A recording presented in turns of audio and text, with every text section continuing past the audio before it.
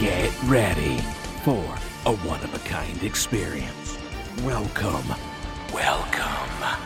to the Starter Zone, your home for the weekly news from around the world. Your host for this journey, Amanda. Well, all right. Ding, ding. She's going to bring you everything you need to hear about entertainment, gaming, and maybe just a little bit bizarre. Hold tight, because here she comes.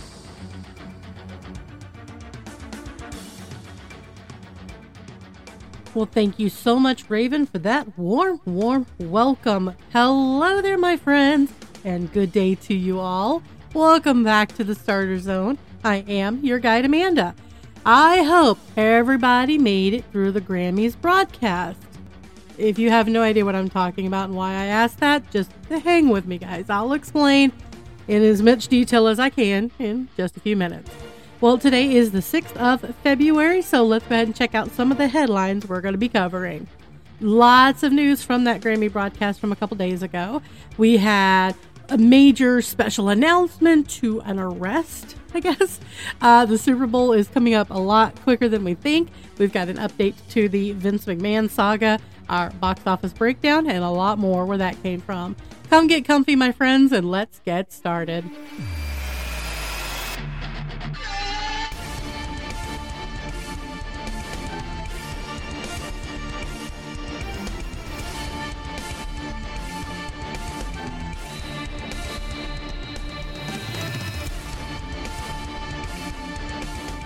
All right, we're starting off big with the music news.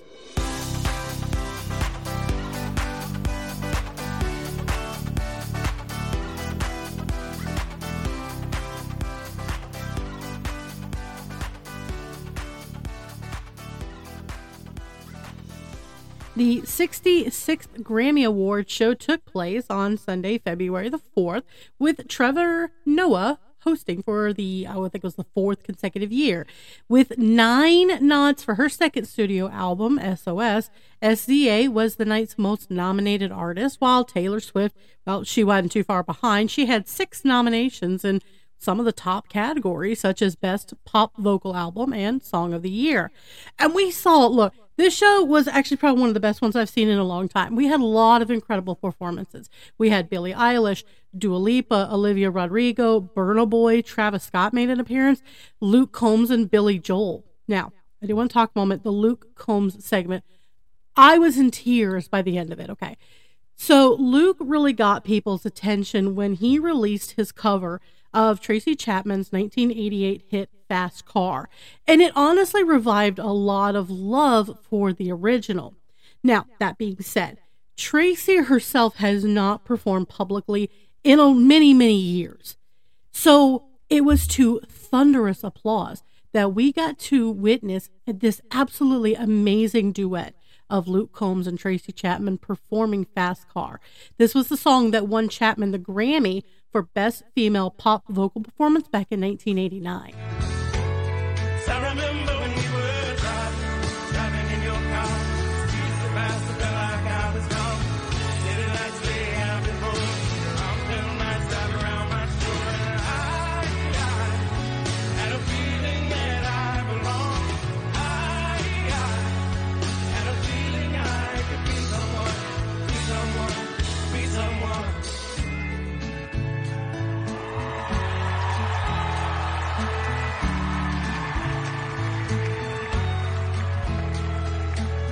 Got a fast car.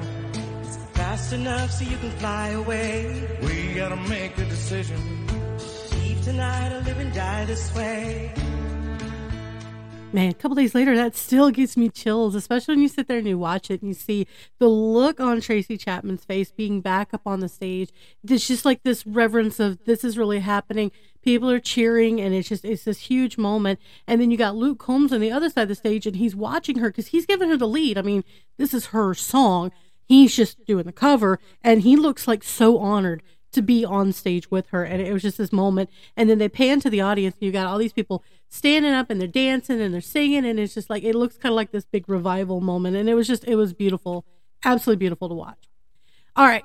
There were over 80 Grammy Awards that were given out Sunday night. I am not going to go over every single one. I like y'all too much, and I want you to come back. So I am going to save you a Google search, and I will post the winners list in my show description. But let's go ahead and hit some of the highlights and a couple of lowlights from Sunday night. So Best New Artist was crowned. Victoria Monet took that award. Billie Eilish and Barbie won Song of the Year. So Eilish and her brother Phineas O'Connell won the Grammy's biggest songwriting award for penning What Was I Made For the Barbie soundtrack. Now, this particular Song of the Year was a Songwriters Award, not the performance one. Haven't gotten to that one yet. Taylor back in the news. You guys knew she was going to show up on this, okay? So Taylor wins the award for Best Pop Vocal Album, which is her 13th Grammy, by the way. And during her acceptance, she said she's been keeping a secret for 2 years. Wait, what? Yeah, that's pretty much what everybody else was saying. She announced, my brand new album comes out April the 19th. It's called The Tortured Poets Department. I'm going to go and post the cover right now backstage. Walks off stage, and she did it. She actually did it. She went to her Instagram and posted a black and white image of her reclining across pillows. Now, the top half of her face and the lower half of her legs are cut off in this low contrast image. It's really pretty. The caption reads, "All's fair in love and poetry." Pre-orders were made available immediately, and they are already through the roof. People on Twitter X were going nuts, reporting they had to wait in like this digital queue to make their pre-order purchases because the system was so overloaded. This is going to break records, honestly. But it's a huge announcement. Everybody's like, wait, what? She's so used to accepting Grammys at this point, we're just now making announcements. Well, Miley Cyrus has her first Grammy, too. That was big news. She won the first award handed out on the actual telecast for Best Pop Solo Performance for Flowers.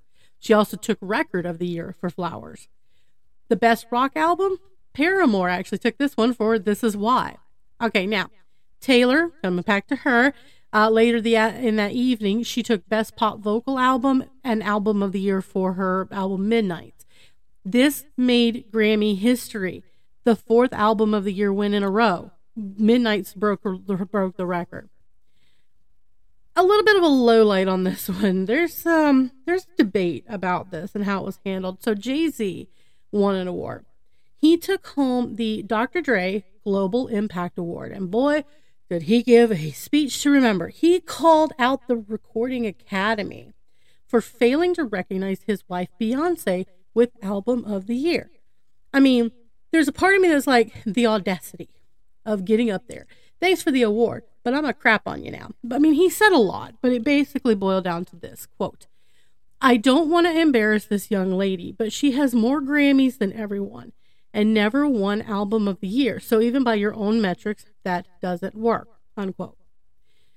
Beyonce's been nominated for Album of the Year 4 times. And has lost every time she's been nominated. She lost first to Taylor Swift, then she lost to Beck, Adele, and Harry Styles. She currently holds the records for the most Grammy wins in history with 32. Not an achievement to overlook, but really nice of him to remind her of the fact that she's never won. Thank you, honey. I'll admit, it was nice, and it's really a lovely thing for your spouse to go to bat for you. It felt like the wrong place and kind of the wrong time for it. But I understand his gripe. I do. It's just, I don't know, it felt weird. Anyway, a few more surprises came up. So rapper Killer Mike killed it on Sunday, figuratively. He took home 3 golden gramophones. Okay, well, not home because he didn't make it home that night. Hours after receiving the awards, Mike was arrested backstage for what is reported as a misdemeanor. Now, allegedly, and I say that because the details are pretty sparse, even now, but somebody came out and said he accidentally hit somebody in the crowd and it was caught on camera. So they called the police, showed the police the video, let him receive his awards, and then arrested him. Yeah, well, he has been released on bail pending any other police involvement right now. Now, here's a name I'm going to throw out that we have not heard in a long, long time. Joni Mitchell. Now, Joni was one of the most influential influential, can't talk today, singer-songwriters that came from the 1960s folk music circuit. She was actually nominated 18 times and won in her career 9 Grammys herself, but she never performed at the Grammys until now. So let me set the stage for you. She's in her 80s, guys, so keep this in mind. She's seated on this throne-like chair, and she's surrounded on stage by chandeliers. The lighting is just gorgeous. And she's joined on stage by Brandi Carlile, as well as Jess Wolfe and Holly Lasig of the pop act Lucius, and some more musicians for a performance of Both Sides Now. I've looked at clouds from both sides now, from up and down, and still somehow it's cloud illusion. It was an absolutely beautiful, beautiful performance to see. And just the fact that she never performed at the Grammys before just made it even more special. Now, at the end of the show, we got a huge surprise. And this one, honestly, I think popped even a little bit better than Taylor Swift's announcement of her new album. The presenter for the award for Album of the Year came out, and it was Celine Dion. Now, what's the big deal about Celine Dion? You know, big, huge star in the 90s, Titanic album, etc. If you haven't been following the news about this legendary performer, let me bring you up to speed. She's been out of the spotlight since at least December of 2022. She revealed that she has what's called stiff person syndrome. What is that? Okay, this is a very rare autoimmune neurological disorder that most commonly causes muscle stiffness and painful spasms that just come and go, and it gets worse over time. Some people experience other symptoms like an unsteady gait, so they can't really walk, double vision, and slurred speech. This is something that affects the brain and the spinal cord, and it's basically slowly taking away her ability to properly move. So she's had to cancel concerts and performances, and really is just, like I said, stayed out of the spotlight. So for her to show up at the Grammys was massive. Now, with Celine out of the spotlight, her sister, Claudette, has regularly kept her fans updated on her condition. Last December, Claudette disclosed that the disorder was starting to really affect Celine's ability to walk and to sing. So all live performances and scheduled tours are pretty much, I want to say, on hiatus, but that kind of indicates she may come back. At this point, the condition doesn't get any better, so it's pretty much forcing retirement. It was very much a huge surprise. It was lovely to see. Taylor Swift won this one, came up. It kind of looked like she had ignored Celine when she went up there to accept her award, but they ended up having a moment backstage, and Taylor shared a selfie that she had taken with Celine. She looked beautiful. Honestly, she looked great. I'm very glad to see her up there, especially considering, the most recent diagnosis that we had heard. It was really lovely. All around the show, I thought, was lovely. A couple of dresses were questionable, and I'm not going to call on Doja Cat, but I'm going to call her up. You may want to go Google that one because I'm not talking about it much. A little bit of racy outfits for a couple people. Miley's dress was a little, let's just say there were a lot of safety pins involved in that one. I mean, it looked pretty. I'll admit it did look pretty. It's not something that I would have the courage to wear, but more power to you. So great to see Joni, and great to see Tracy, and great to see Celine. Proof that Celine's brain may not be working properly, but her heart is going on. Boo me all you want. You laughed. Anyway, that was a lot. So how about we go talk a little bit about some sports?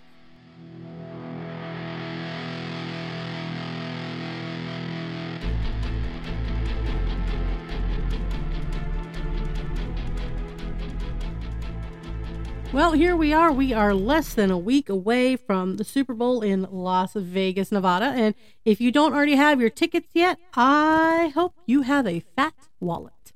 Prices for the game on February the 11th are currently the most expensive on record. Just to get inside Allegiant Stadium to see the Kansas City Chiefs take on the San Francisco 49ers is going to cost you around $8,000 for one ticket, which is 35% more expensive than the $5,997 get-in price of the Super Bowl this time last year. And this is data according to TickPick, which is an online ticket marketplace. Holy crap, that is a lot of money. The fact that Sin City is playing host to the largest football game in the country for the first time is a really big factor in driving the demand. But scarcity is also playing a part. So take a look at this. TickPick Vice President of Growth, Matt Farrell, said this. Allegiant Stadium has 65,000 seats. Okay, sounds like a lot of seats, right? But in relation to other stadiums by capacity, 32 NFL stadiums, this ranks 27th among the 32. So this is a small stadium for a very big event. And honestly, okay, hindsight's 2020. This is the wrong year for this small stadium to host. But let's be honest, okay, who knew that a simple friendship bracelet would lead to the most popular bowl game in current history, right? I mean, it's just, you didn't know, but I'm surprised that Vegas, of all places, has one of the smallest venues. Really strange. I mean, I don't know. I figured it would be bigger than that. Sin City's a very big tourist destination and get people to come in for the NFL, and you're 27th out of 32? I don't know. That's, I don't know. That shocked me a little bit. And honestly, Allegiant Stadium, I had to go look this up. This is relatively new. It was only opened back in 2020. So 65,000 seats. It has a retractable natural turf field for when the NFL plays because they have the Las Vegas Raiders. There's an artificial turf playing surface for the University of Nevada, Las Vegas. A large operable wall that opens to views of the Strip. The roof is translucent, and there's just a whole bunch of premium spaces throughout the levels. This facility is amazing. It's just, I mean, it cost $1.9 billion to build this thing, but it's so small. But I know, like I said, hindsight, honestly, if there was any other year when Taylor Swift is not dating an NFL player, it probably would have been just fine, but the demand is through the roof. So looking forward to that game, but I tell you what we're not looking forward to hearing more about. Just days before this matchup takes place, we've got some extra stress hitting the Chiefs quarterback, Patrick Mahomes. Patrick Mahomes Sr., his father, was arrested on suspicion of DWI. So this guy, he's actually a former MLB pitcher as well. He was booked in the Smith County Jail over in Tyler, Texas on Saturday, which was February the 3rd. He's facing a charge of DWI for the third time or more per records, and his bond was set at $10,000. Okay, y'all, for the record, in the state of Texas, a third DUI is a third-degree felony and carries a sentence of up to 10 years in prison if he is convicted. He was previously charged with a DWI offense back in 2018, pled guilty, served 40 days in county jail, and before that, he faced charges after getting into a one-car accident back in 94. But was also arrested and charged with public intoxication during a game between Texas Christian University and Texas Tech, which is his son's alma mater, back in 2016. Bad news bears for the Mahomes family. Hopefully this won't really bother Patrick while he's out there playing. It's just, I don't know. Thank goodness no one was hurt because it was a single car incident, but come on. Couldn't you have waited a week and not drove? Decisions, people. All right, well, I do believe it is time for some entertainment news.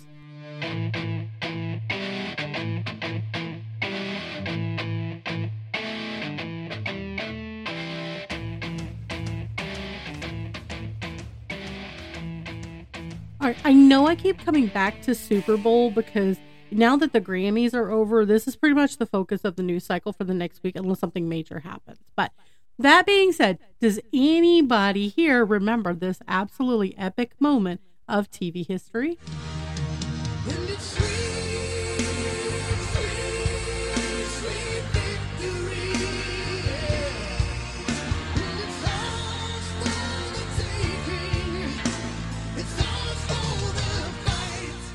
Well, if you guessed Sweet Victory from SpongeBob SquarePants, I salute you.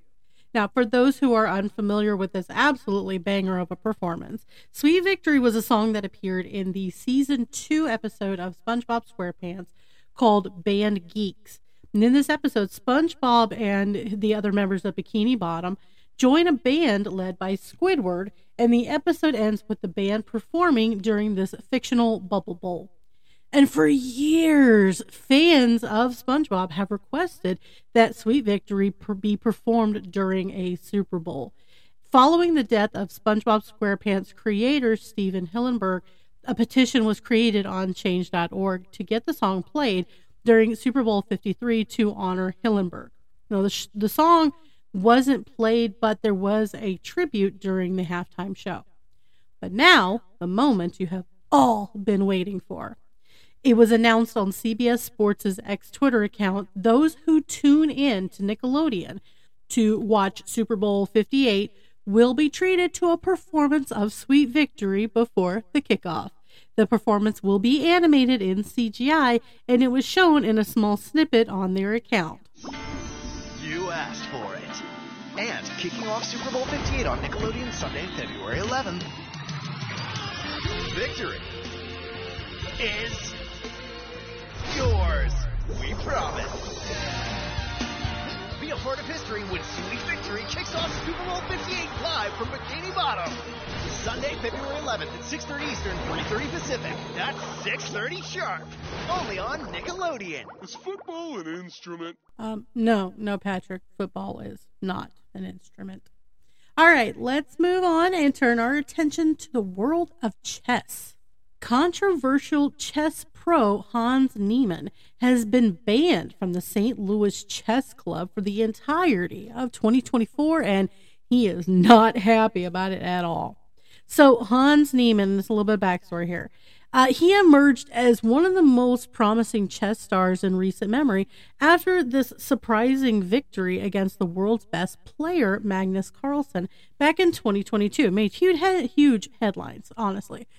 But his newfound fame soon devolved into infamy as Carlsen started to accuse Niemann of cheating in an over-the-board event after previously doing so online. Okay, this guy's been caught cheating before, but he was cleared of wrongdoing by chess.com. But the controversy, it's continued all the way into 2024 with his now being banned from this world-famous chess club in St. Louis. What exactly was the controversy? Okay, you will never have guessed it, so I'll explain. And honestly, it was one of the most bizarre scandals in recent memory in the world of chess. It's not often that the mainstream world shines a spotlight on chess, but allegations of a cheating scandal really got people's attention.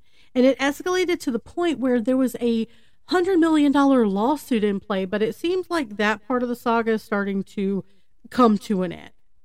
The world took notice September 19th when Magnus Carlsen, the world number 1 and world chess champion since 2013, resigned unexpectedly while playing against Niemann in the 6th round of the Julius Baer Generation Cup. After a week of silence, he finally explained. He said, quote, "I believe that Niemann has cheated more and more recently than he has publicly admitted." This was a statement released by Carlsen September the 26th. This was in reference to Niemann admitting publicly that he has cheated twice earlier in his career. However, like I said, chess.com, which is the largest online chess platform in the world, they've been investigating him, and it came up with this 72-page report claiming that he likely received illegal assistance in more than 100 online games. That's huge. Well, Niemann fired back, and he initiated this lawsuit against Carlsen, chess.com, and some other defendants for egregiously defaming him and unlawfully colluding to blacklist him. This is October the 20th. His legal team amended the complaint twice, but 8 months after the original, a Missouri federal judge officially dismissed the complaint. All right, well, now that brings us to, we're going to go to Reddit for this next part. So a Reddit post popped up and was suggesting, people were asking how, all right, we can kind of understand how you can cheat in an online game, but how do you cheat in chess live, in front of other people? And so the illusion came out the allegations came out that Neiman was using an adult toy to cheat. Now, there's no evidence of this happening, although technically it's possible to use vibrations in a certain part of the body to communicate. You heard what I said. Neiman was accused of using a vibrating butt plug to cheat at chess. I can't make this stuff up. So fast forward to this year, and in a statement, I can't get past that part. The St. Louis Chess Club is claiming that after consideration of recent events, they would not be extending an invitation to Hans Niemann to compete in any tournament hosted in 2024. And the decision was based on Niemann's demonstrated inappropriate behavior, including damaging private property, rude comments, and an uncooperative attitude, resulting in a failure to fulfill contractual obligations.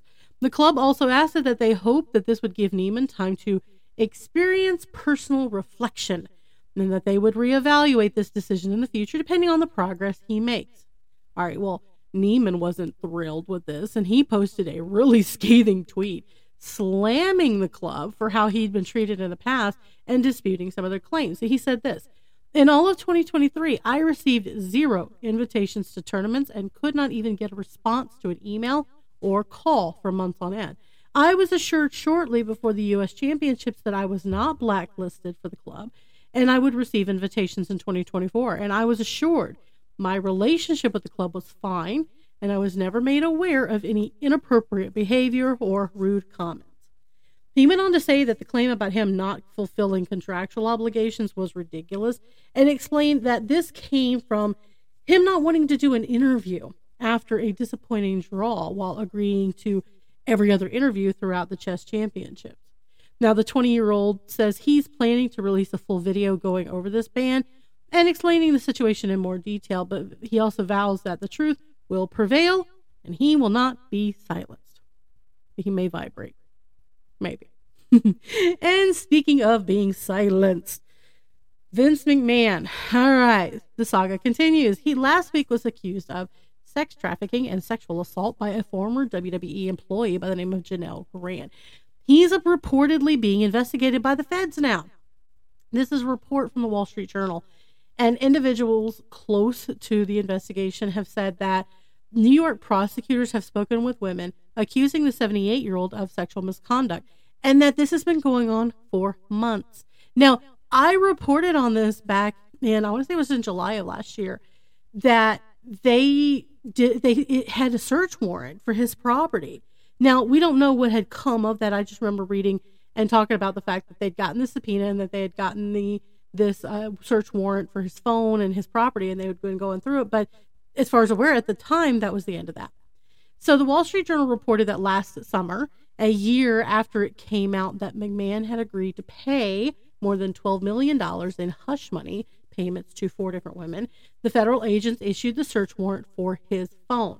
They also served a grand jury subpoena for documents relating to allegations of rape, sex trafficking, sexual assault, commercial sex transaction, harassment, or discrimination against past or present WWE staff.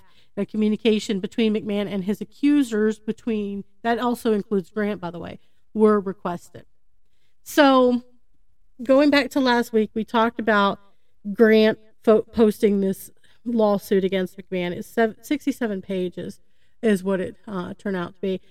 It also came out against WWE's former head of talent relations, John Laurinaitis, and the WWE itself. This was January the 25th, just days before the Royal Rumble event in St. Petersburg, Florida. Now, the following day, after one of their key sponsors, Slim Jim, paused their involvement within the organization, McMahon tendered his resignation from WWE's parent company, TKO, where he was a board member and he was the executive chairman. Now, Slim Jim has since reactivated its partnership with the WWE. Despite resigning, though, McMahon's denying all allegations and he's vowing to clear his name. And meanwhile, John Laurinaitis has claimed he's also a victim in the McMahon case. So, yeah, this is getting bigger. It's not going away. We're going to keep you all updated as we hear more. Now, moving on to something a little bit nicer, we're going to talk a little bit of Jim Carrey. Jim Carrey teased his retirement from acting after the release of Sonic the Hedgehog 2 back in 2022. And personal note: if you haven't seen either Sonic 1 or 2, get your popcorn and go enjoy this one. I grew up on the Sonic games and Sega games, and Sonic was my jam. I gave my mom so many headaches while she was trying to watch me navigate the crazy star levels, and my siblings, they'd call me in to do them too. I loved them. And so, like, any video game fan, I got really, really, really nervous when they were announcing they were doing the live action movies. There have been so many flops in the last 20 years that I got worried. And then we had the whole ugly Sonic fiasco happen, but, they fixed the animation. And there was much rejoicing. Much rejoicing indeed. So anywho, you've got Jim Carrey starring as the villain, Dr. Robotnik, and, we really thought his story was over when Sonic 3 was announced. And no, I'm not going to spoil how we knew of Sonic 3. You need to go see Sonic 2.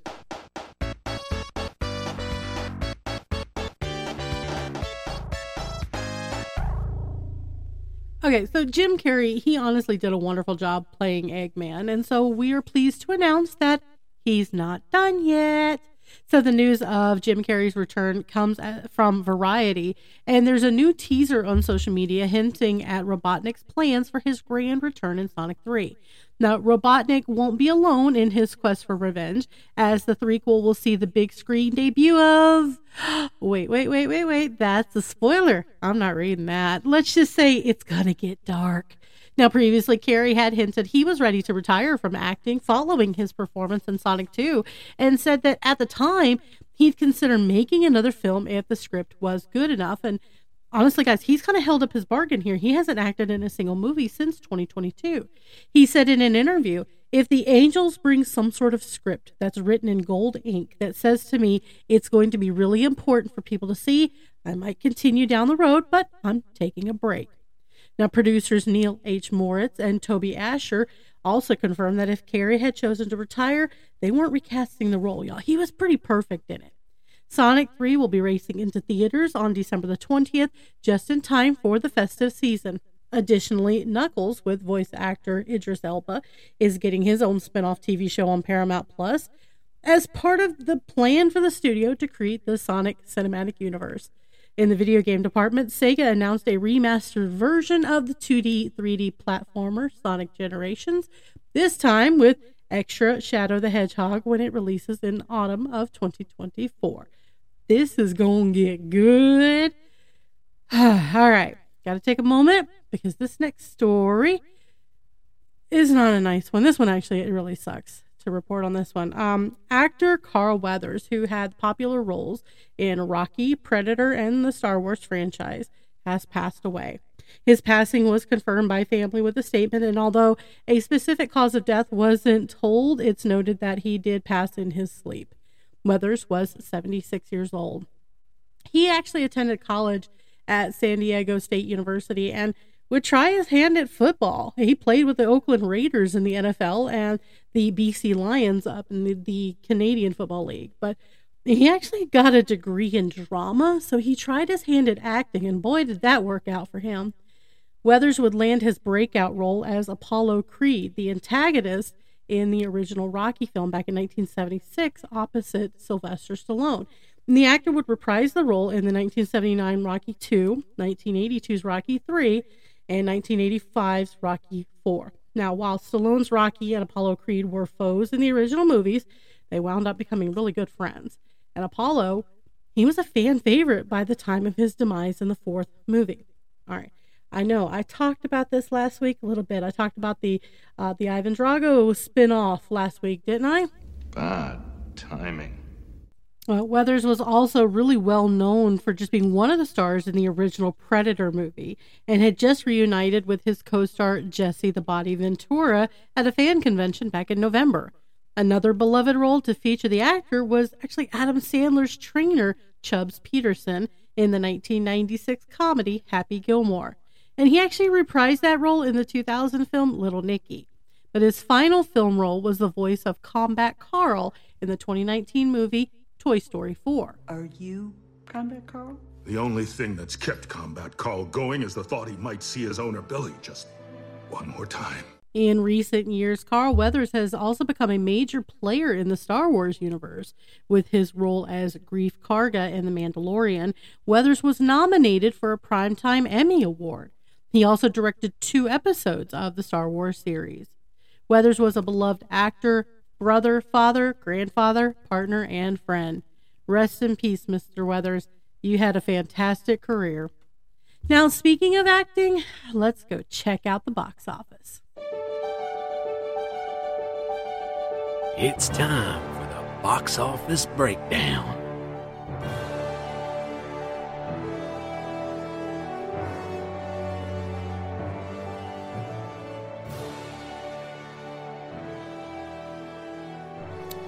So I have a little bit of a retraction from last week's show. The numbers I was given put Beekeeper up over Mean Girls, dethroning the Queen Bee from the previous week. But apparently the box office tallying took a little bit because Mean Girls ended up being the box office number 1 at $6.9 million over the Beekeeper's $6.6 million. But with that being said, with Argylle being released last weekend, how did the Plastics and the Bees actually do this week?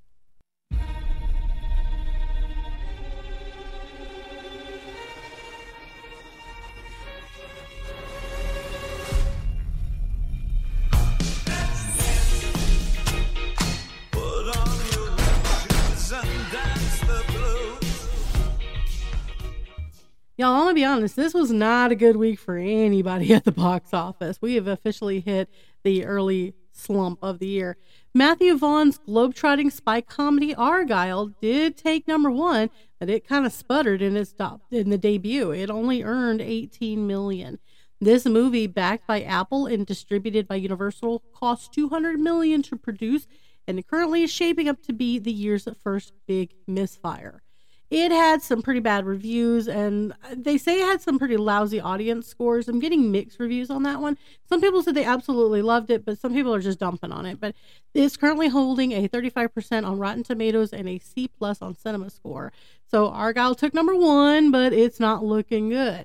Vaughn, who is the filmmaker of the Kingsman series and X-Men First Class, was intending to turn this into a trilogy, but those grand plans are looking a little less likely at this rate unless they have this massive, dramatic uptick in ticket sales. Now, I mean, true, we've got Valentine's Day coming up, so maybe it'll be a date night movie. We don't know. Bryce Dallas Howard is starring in Argylle as the reclusive author of a popular series of espionage novels, but her life kind of takes a turn when the plot of her fictional books start to mirror the covert actions of a real spy organization. In second place, here's a surprise. The faith-based TV series called The Chosen brought in $6 million over the traditional weekend and $7.4 since opening on Thursday.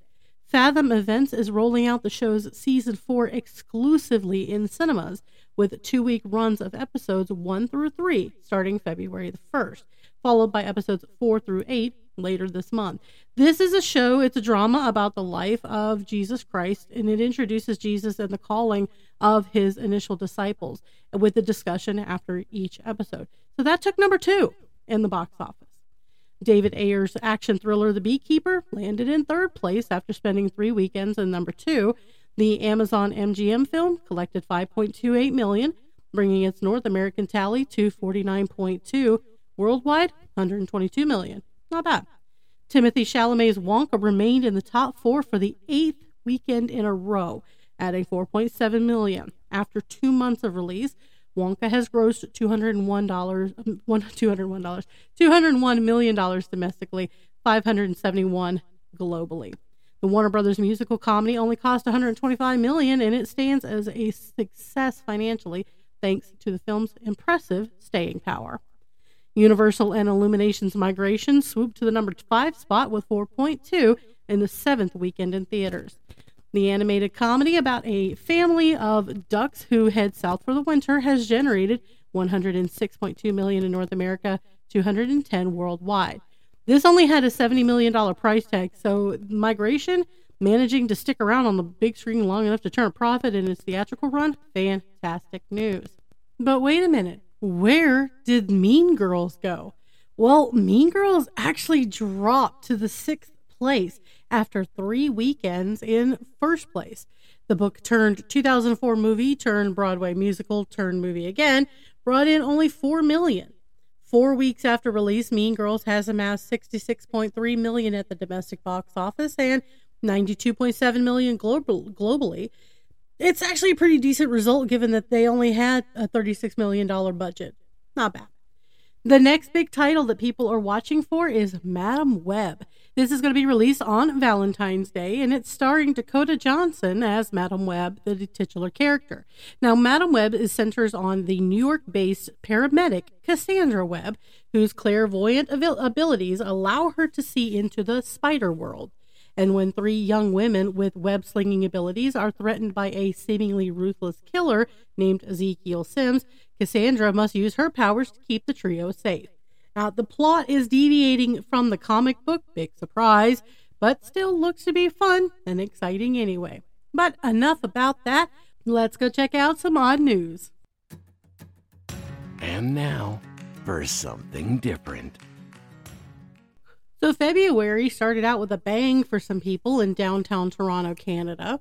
A raccoon was behind the massive power outage that knocked out electricity to some 7,000 customers in downtown Toronto for several hours back on February the 1st. Hydro One said a raccoon made contact with equipment at a downtown station, which cut the lights for part of the city. The raccoon's condition is currently unknown. Now, Toronto's Hydro's outage map reveals the outage started about 7:40 p.m. and nearly 3 hours later, about 10:30 p.m., they fully restored the power. It's dark in here! A spokesperson for the Toronto Fire Services confirmed to CTV News Toronto that there were at least 7 elevator rescue calls during that time frame. I'm glad everyone was safe, but I just have a really bad feeling that raccoon didn't make it. Now, let's head over a bit to the mountain town in Colorado called Nederland. It's about 40 miles west of Denver, and we're also going to take a look at Estes Park, which is 40 miles north of Nederland. While everybody else is gathering to celebrate St. Patrick's this year, thousands of people are going to be gathering in the town to celebrate a frozen dead guy. I am serious. For more than 20 years, a tradition-turned-festival has brought skeletons and ghostly figures to the streets of Nederland. And it all began back in 1989, when a man by the name of Bredo Morstol died from a heart condition in the European country of Norway. Well, instead of a traditional burial, he was packed up in dry ice and brought to a facility over in Oakland, California. Well, there, he spent 4 years in liquid nitrogen, according to the officials with the Frozen Dead Guy Days Festival official name. Back in 1993, Morstol was then transferred to Colorado to live with his daughter and grandson in Nederland. Both of his descendants are described as strong advocates for cryonics who hope to start a facility of their own. And though Grandpa Bredo was not from the area, he became a familiar figure amongst the Nederland residents, and a festival was created to pay tribute to him. Some members of the community have even helped to keep Morstol in his frigid slumber in the decades to come. The process involves bringing dry ice to a shed where Bredo rests in a coffin with an icebox-like container.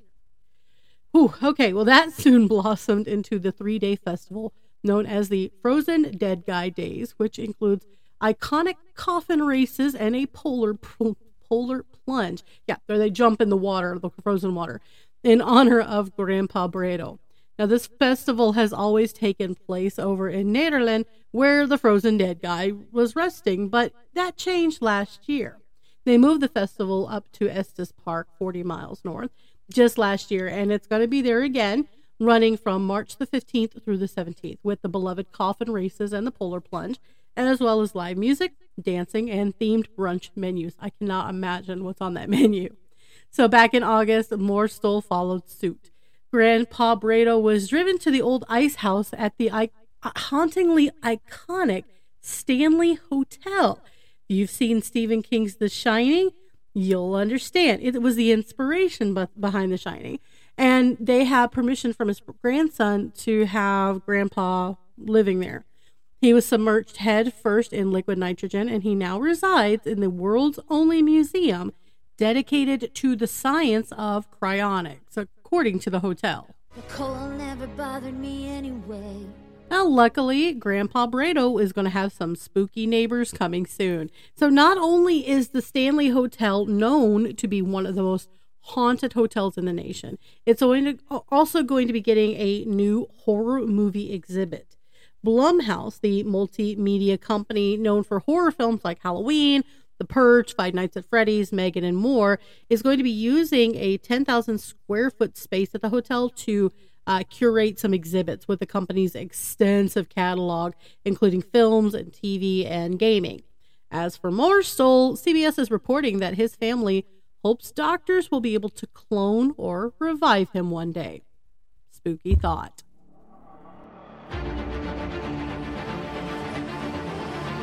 So, spooky personal opinion, the coffin race actually sounds pretty fun.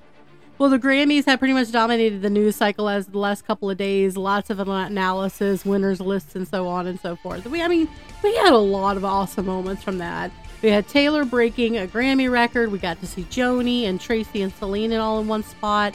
But we've got the Super Bowl on the way, and SpongeBob's going to kick some things off for us. We had a chess player get banned. Vic McMahon is still being investigated. We lost a legend with Carl Weathers, and we have a new box office #1, and a whole lot more we covered. So thank you guys so much for joining me today. I do want to remind you, I'm including all the links to my sources in the comments so you can see what I see and more. Also, don't forget to drop us a comment or send us an email if there's a story you want us to cover. Join us next time as we're checking out the latest in the entertainment news. Remember, guys, stay comfy in the starter zone. This is Amanda. Good luck and have fun.